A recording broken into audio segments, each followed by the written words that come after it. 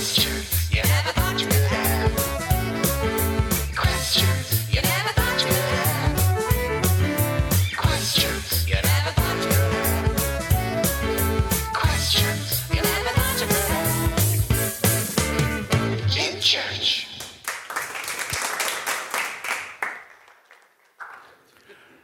I absolutely hate that jingle. Yeah. If any of you here are, shall we say, talented in that arena, can you come up with a new jingle for us? Because it is sorely, sorely needed.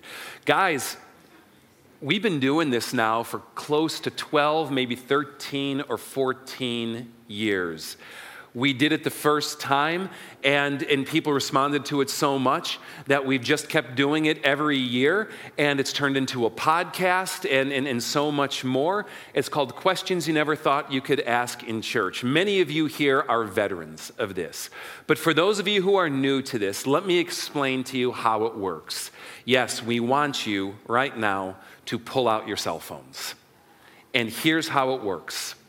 We are going to put a number on the screen, and we are going to invite you to text any question you have on God, the Bible, Christianity, following Jesus, spirituality and the spiritual life, how that intersects with different belief systems and ways of our world today.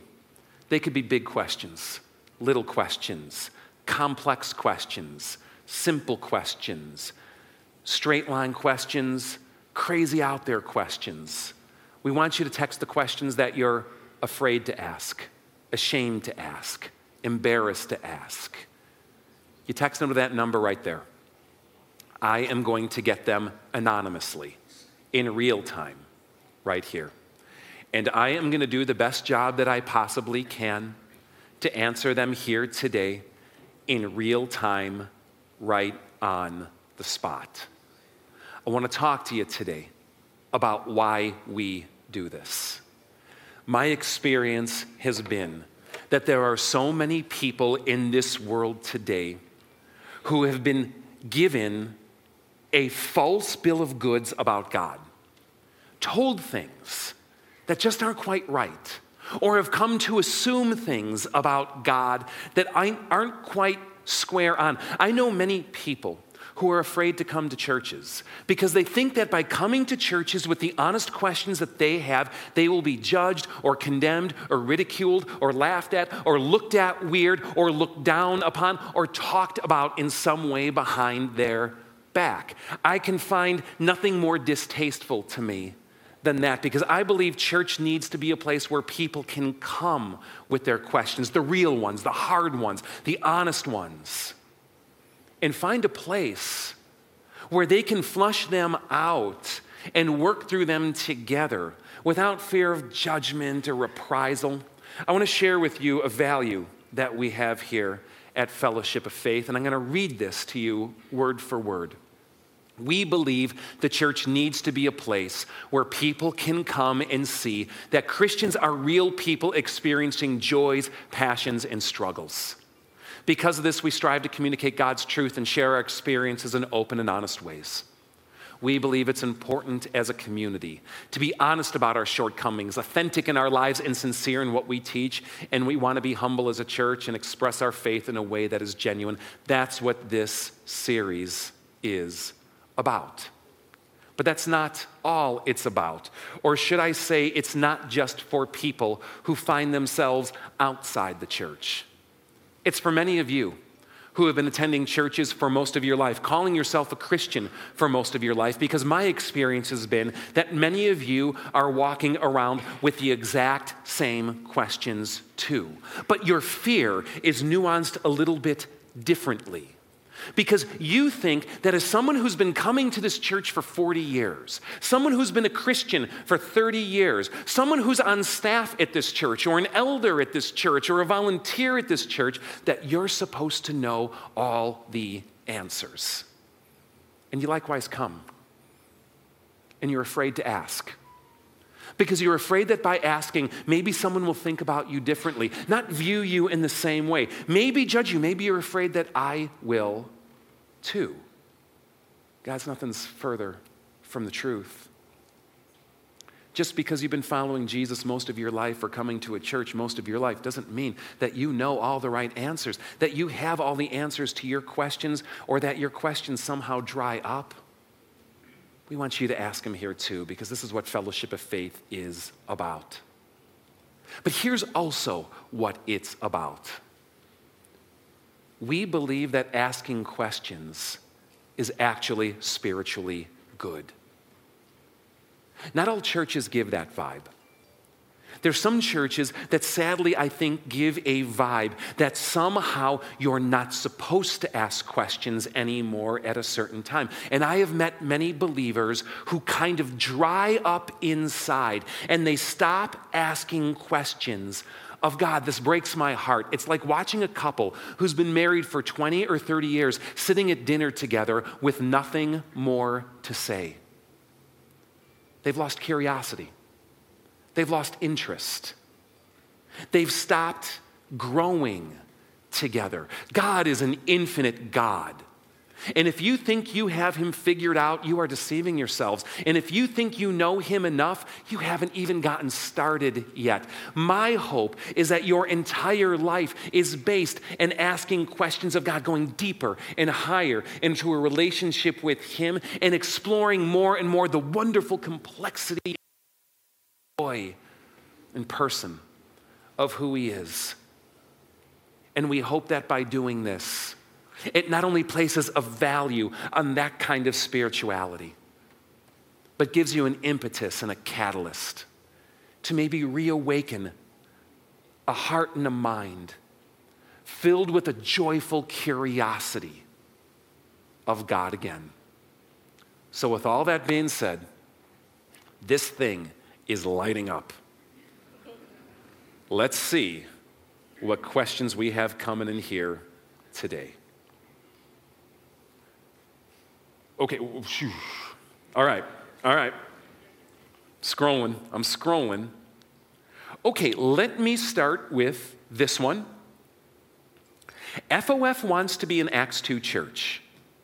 We offer many socially important activities and responsible programs. This is good. But where do you draw the line between too much social and not enough on your knees worship?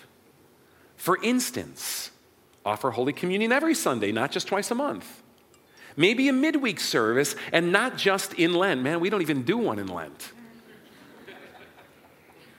Maybe a worship service in summer or fall, outside with lots of praise and worship, etc., etc. I'm getting your vibe here. I love your spirit here. Thank you so much for asking. Off the bat, it's really hard to know how to draw that line between how much social versus how much, as you put it, on your knees worship, because I think the barometer for every person is going to be slightly different on that. And so we just try to find our way through it, sometimes not always as best as we should. But let me leave you with this as a general answer to this question.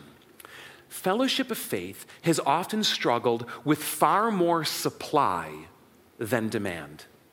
Meaning, at a staff and leadership level, we have always been hungry to give more than what we find the congregation and the community wants.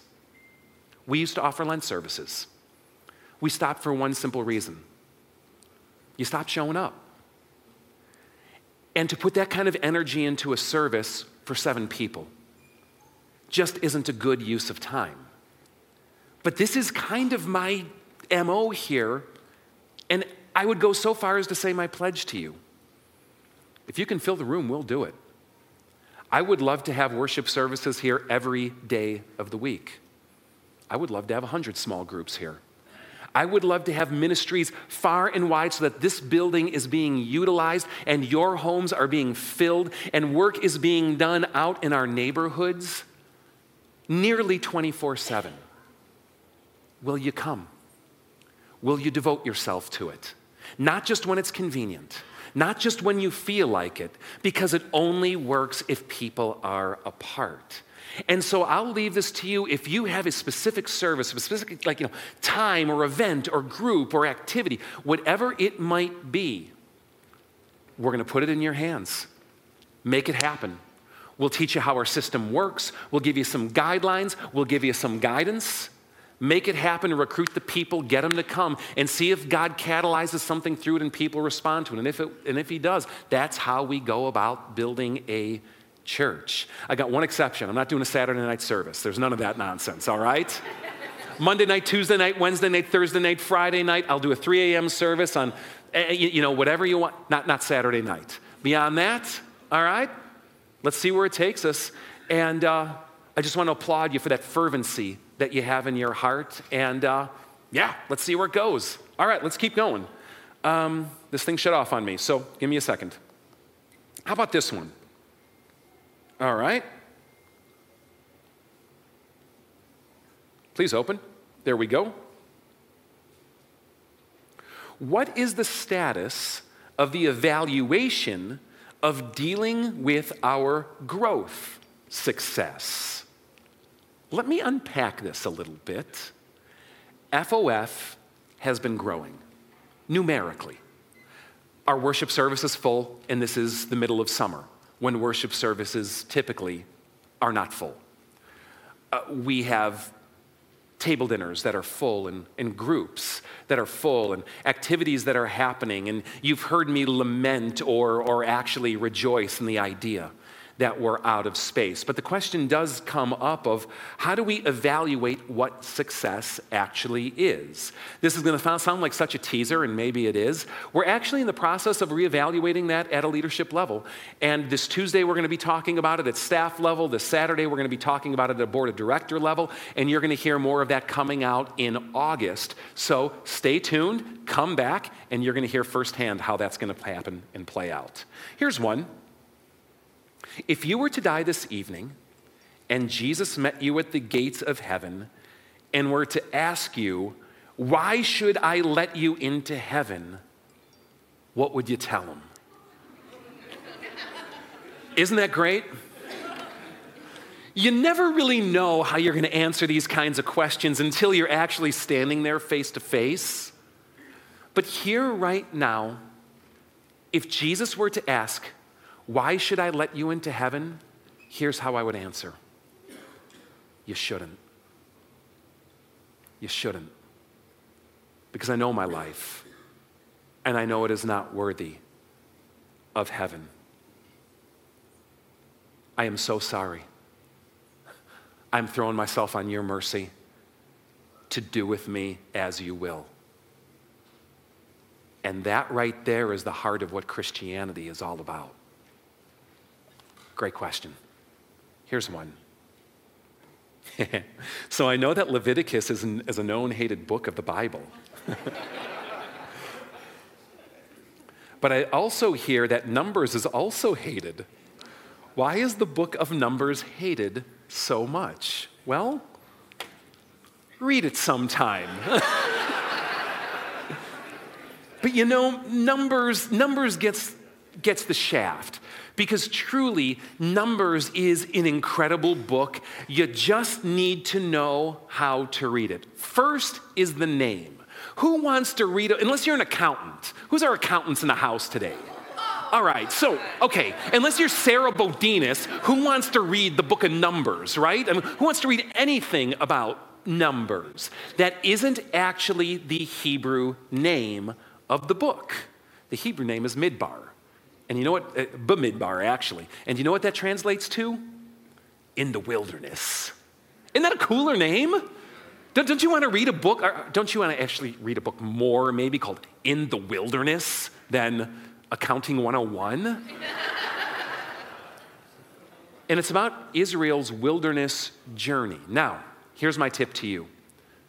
Generally, when we start a book, we start at the beginning. Don't do that with Numbers, unless you're Sarah Bodinas. Started at chapter 10.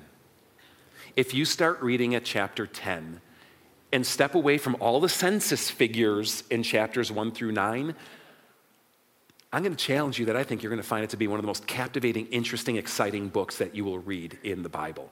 So, there you go. All right, here's one. How should we treat a once saved, always saved Christian who has fallen away. Are you following this here?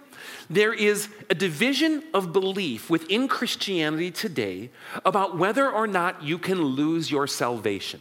Some say it is possible to lose your salvation. You've been saved, but that you can walk away, fall away, or reject and truly lose your salvation in the process. There are others who say that once you are saved, you are always saved, even if it doesn't look like you're saved, even if you're not acting like you're saved, even if it seems that you've fallen away. If you were truly saved, you are saved forever. And they each line up their arguments that they find from the Bible, and it's a really cool debate and really important, and I'm not going to get into it right now. Because the question is not what's the answer. The question is, how should we treat a Christian who apparently believed they were once saved, always saved, it's in quote, but now has fallen away? And the answer is simple. Love them. Love them deeply. Love them hard. Love them like Jesus would love them. Surround them. Give them the grace to work through their issues. Be patient through the anger that they might have towards God, the doubts that have drawn them away, the persecution or suffering in life that has caused them to reject God in some kind of way, or perhaps a bad experience with a Christian or a church that has given them a bad taste in their mouth. Be patient, listen to them. Not to win an argument, but to let them process. Be quick to give an answer for the hope that you have, but as Peter writes, do it with gentleness and respect. And I think through that, God will work mightily. How about this? How does God see everyone, everywhere, all at once? Brother's got a lot of eyes. That's about all I can give. In fact, it's pretty fascinating. We just got done with a Bible study.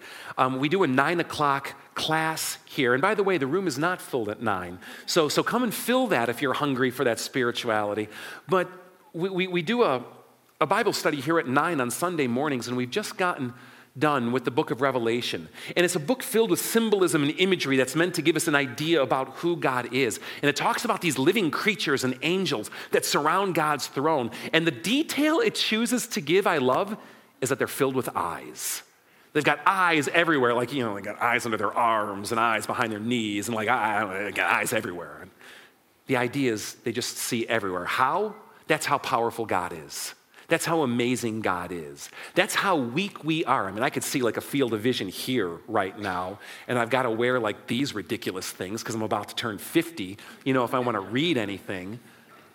But God, he doesn't grow weak. God, he doesn't have a limited line of sight.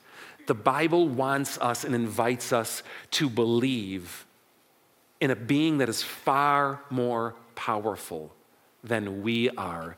And that's just part of the majesty of who he is. Here's one. How are we not all messed up if we are actually technically inbred from Adam and Eve?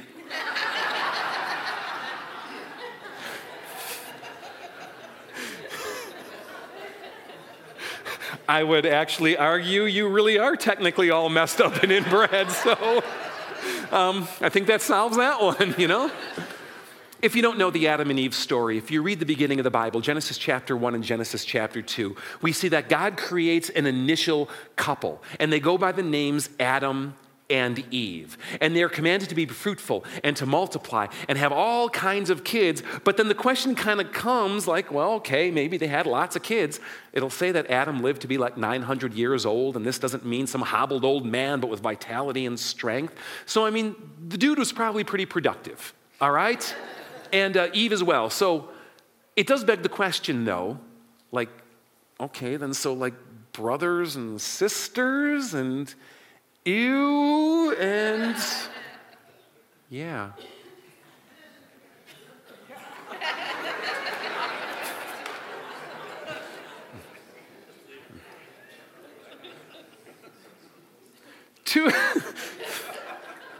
There is another prevailing line of thought that there may have been other people that God had created and that Adam and Eve were more like figureheads of them. And I'm trying not to get baited here because I could go 20 minutes down a rabbit hole. Two questions, and I'll answer them separately. One, do you think we are the only creation of God? No. I think there's people gathering in churches right now, not here at 6120, that God's created as well. So sees animals out in my yard. God's created a lot of things. Is the commandment, thou shalt not kill, or thou shalt not murder? And there's some confusion on this, especially those of you who learned the Ten Commandments or grew up reading the King James Bible, which tended to prefer that kill language. But the commandment, actually properly nuanced and translated, is you shall not murder. God does not look at killing as something good, but God did give provision for killing in certain circumstances, as the Old Testament gives wide example of. And so what the ethical mandate God laid down on his people was that while there are certain circumstances where it is acceptable to take a human life, not good, mind you, but acceptable, it's only when I say so. From God's standpoint, it's only when I say so. So operate from the knee-jerk capacity, from the basic platform that do not take a human life unless I say so, and if I don't say so, it is murder, which is the wrong taking of human life, and that's how the commandment is truly worded. Here's one. How do you help a child who has turned from God, who is a believer and is now in her teenage years and has become a non-believer? You know, I want to say off the bat is many of us parents can't even come to understand the depth of that struggle that you're having as that parent, watching your child turn from the absolute most important thing that you've come to discover in this universe. And while I don't know you by name, I think we can say our prayers are with you, our thoughts are with you, and our ears are here for you to debrief with you and process and work through the particulars. Come talk to me if you'd like to nuance this more. But in general terms, I think the answer to this question is very much the same as the answer that I gave for the once saved, always saved believer who has fallen away. Love her. Love her hard. Give her space to do what is very normal and natural as someone transitions from childhood to adulthood, owning their beliefs for themselves, questioning what's true and what's not. And I'm not advocating any kind of idea that it doesn't matter what you believe whatever you want because it's all the same. No, your beliefs matter and they have significance. What I am saying is that in your interaction, my gut tells me that she probably needs the space to air her doubts, wrestle through her questions, and you as a parent are now called by God into a new age of parenthood, of treating her in a new way, of trying to help her navigate these questions, wrestle through her issues, challenge the assumptions, but always bathed in love. And above all, be the example in her life of what the love of God looks like. And pray that God works through that to keep tether lines attached. And God often does. Even when someone seems to drift or meander or go down other paths. Here's one. What do you say to someone that says they aren't a Christian because they can't follow the rules? And then in 10 Commandments is put in parentheses. So what do you say to someone that says they aren't a Christian because they can't follow the rules of the 10 Commandments? You simply say this: following the rules is not what makes you a Christian. There is a mistaken belief so far and wide by people who do not identify as Christians and by many who do. And I suspect by many of you gathered here today who think that fundamentally what Christianity is about is following an ethical system. And while there is an important ethical component to Christianity, being a Christian is not about following the rules. Christianity is about a living relationship with a living God. And that's where it comes from. Everything spurs out of that. A God who loves you, even when you're unlovable. A God who wants to be with you, even when you don't want to be with him. A God who is compassionate, even when you don't deserve it. A God who is patient, even when you do things that go against his will. Christianity is not about following the rules, and you will never find a single Christian who follows those rules perfectly. So don't root your Christianity in that. Help them to see what this is about from a different perspective. Here's one. I'm baptized Catholic. Do you believe that has any bearing on my relationship with God in a Christian sense? Absolutely. Absolutely. You have been baptized into God. See, when you're baptized, you are not baptized into a local church body. You're not baptized into Fellowship of Faith. You're not baptized into a denomination as though you're baptized Presbyterian or Lutheran or, in this case, Catholic. Baptize is a Greek word that simply means immersed. And when you are baptized, you are immersed into God the Father, God the Son, and God the Holy Spirit, and that is your identity. The church that you attend and affiliate with is important, but secondary to God. And so, your baptism, whether it is done in the Catholic Church or this church or any number of other churches that we can mention, is baptism in God's sight. Through that church maybe, but into him. So rejoice that you've been baptized into God and learn to live that baptism out to its fullest and daily. Here's one, and this is one that I think a lot of us struggle with. Is it sinful to drink the Grimace Shake from McDonald's? It depends how much you drink. How do you balance, another question, how do you balance a relationship with God when you have school and sports and very busy, and then it just trails off, but I'm assuming it means you're very busy, a very busy schedule. This is not a new struggle.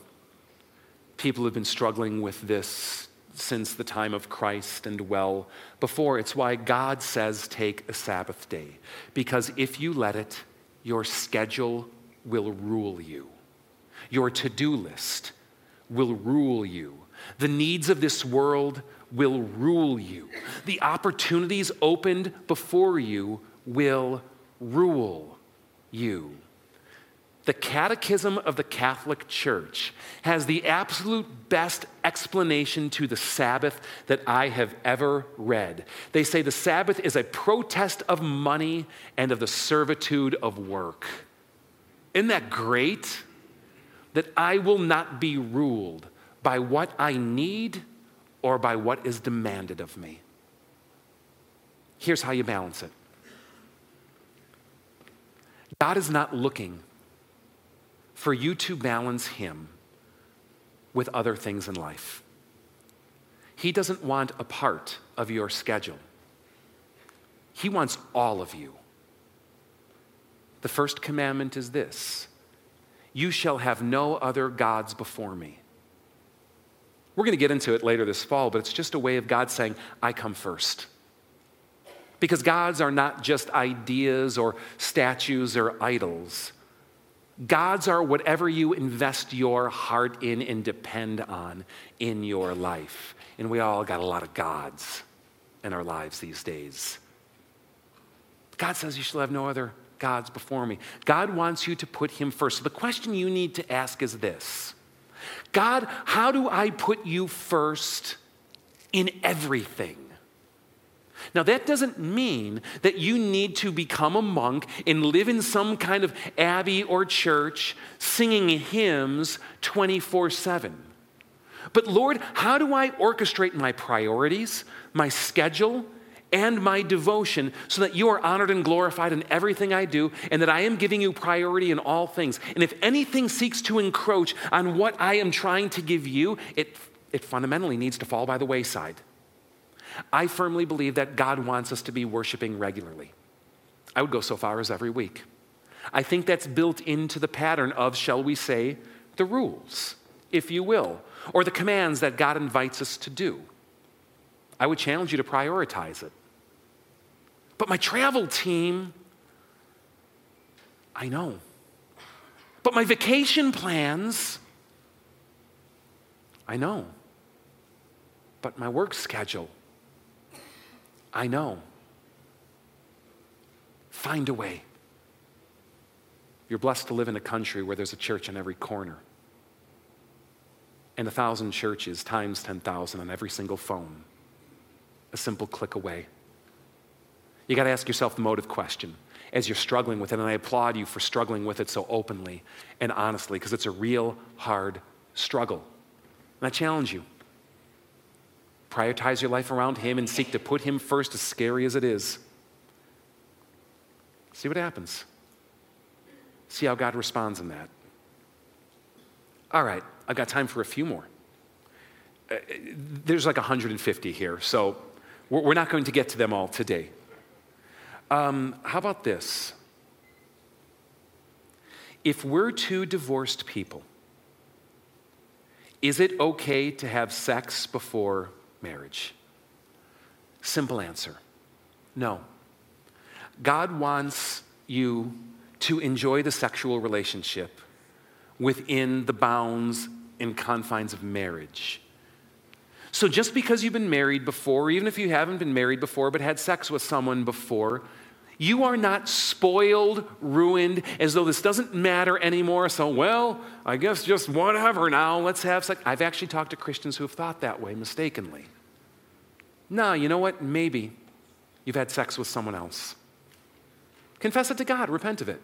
Say, Lord, I've come to realize that that's not what you wanted. I'm sorry. Please forgive me, and he will. And then commit to live a life down the path he invites you to and enjoy the fullness of the sexual experience within a married relationship. Here's one. Why is there so much bad in this world when God can change it? It is a phenomenal question. And we actually just talked about it at a Bible study at 9 o'clock this very morning. So what I encourage you to do is go to fellowshipoffaith.org. Go to the FOF Plus page, which is a repository of all of our digital media, and listen to today's 9 a.m. Bible in Context Bible study. And I think you'll get the answer to that question right there. How about this?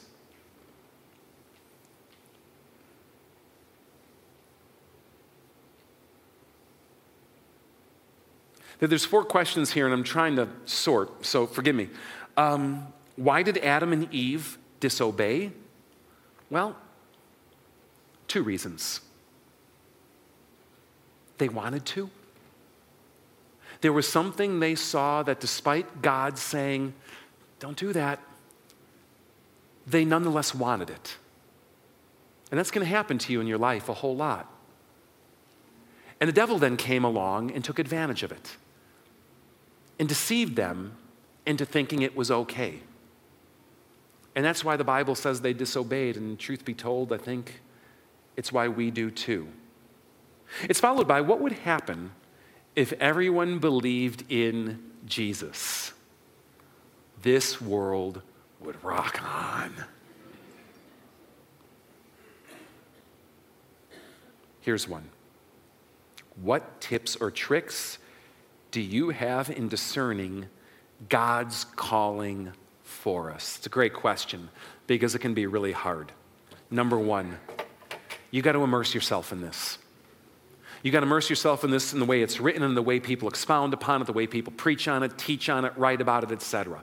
It's not going to give you a day-by-day kind of planner for your life, but it is going to give you the principles and trajectories that are going to kind of cut channels, if you will, to let you know when you are generally inside or outside of God's will. Second thing, you got to pray about it and listen to your conscience and bring it to God and spend a lot of time meditating on it and discerning, Lord, what is your will on this? And I want to encourage you, never run the risk of violating your conscience. God has given it to you for a reason. And the third is this, you want to invite people into your counsel, if you will, who know God well, who have your best interest at heart, who will speak the truth to you, but also in love. There is no simple trick or tip that expedites this process quickly and easily. And I think that is by design from the living God. Because what the living God wants is not to be just an information hander-outer, but someone who is spending time with you. And by having to do that level of, shall we say, discernment work, you inevitably have to spend a lot of time with God. And I think God is smiling ear for ear. So don't see that as a bad thing and don't resent it. Use it as an opportunity to come into the presence of God, to spend devoted quality time with Him, and see where He leads you along the way. And I have to leave you with this final tip or trick that while I've never been able to substantiate the quote, it's been attributed to Martin Luther. I like it regardless. He was asked a similar question. And then at the end of the day, after more or less giving his own spin on what I just shared with you, he said, and if at the end of the day you come to the edge and a choice has to be made and you don't know what to do, he says, do this. Leap. Leap in the direction that God, leap in the direction that you believe God wants you to go. After all this work has been done, right? And know this, if you've chosen wisely, God will bless it. And if you've chosen poorly, God will forgive it. So you really can't lose. And I will stand here as a living testimony to you today, saying, I have made a lot of bad choices, things that I regret in my life. But God has been able to use every one of those to propel His good and shape something in me for which I am grateful, and arguably would not be the same if I had not experienced it. Trust God in it. And know that He's got big hands. And whether you're rising or falling, He's going to do the journey with you, all right? It's all I got time for today. Great questions, guys. And I scratched the surface.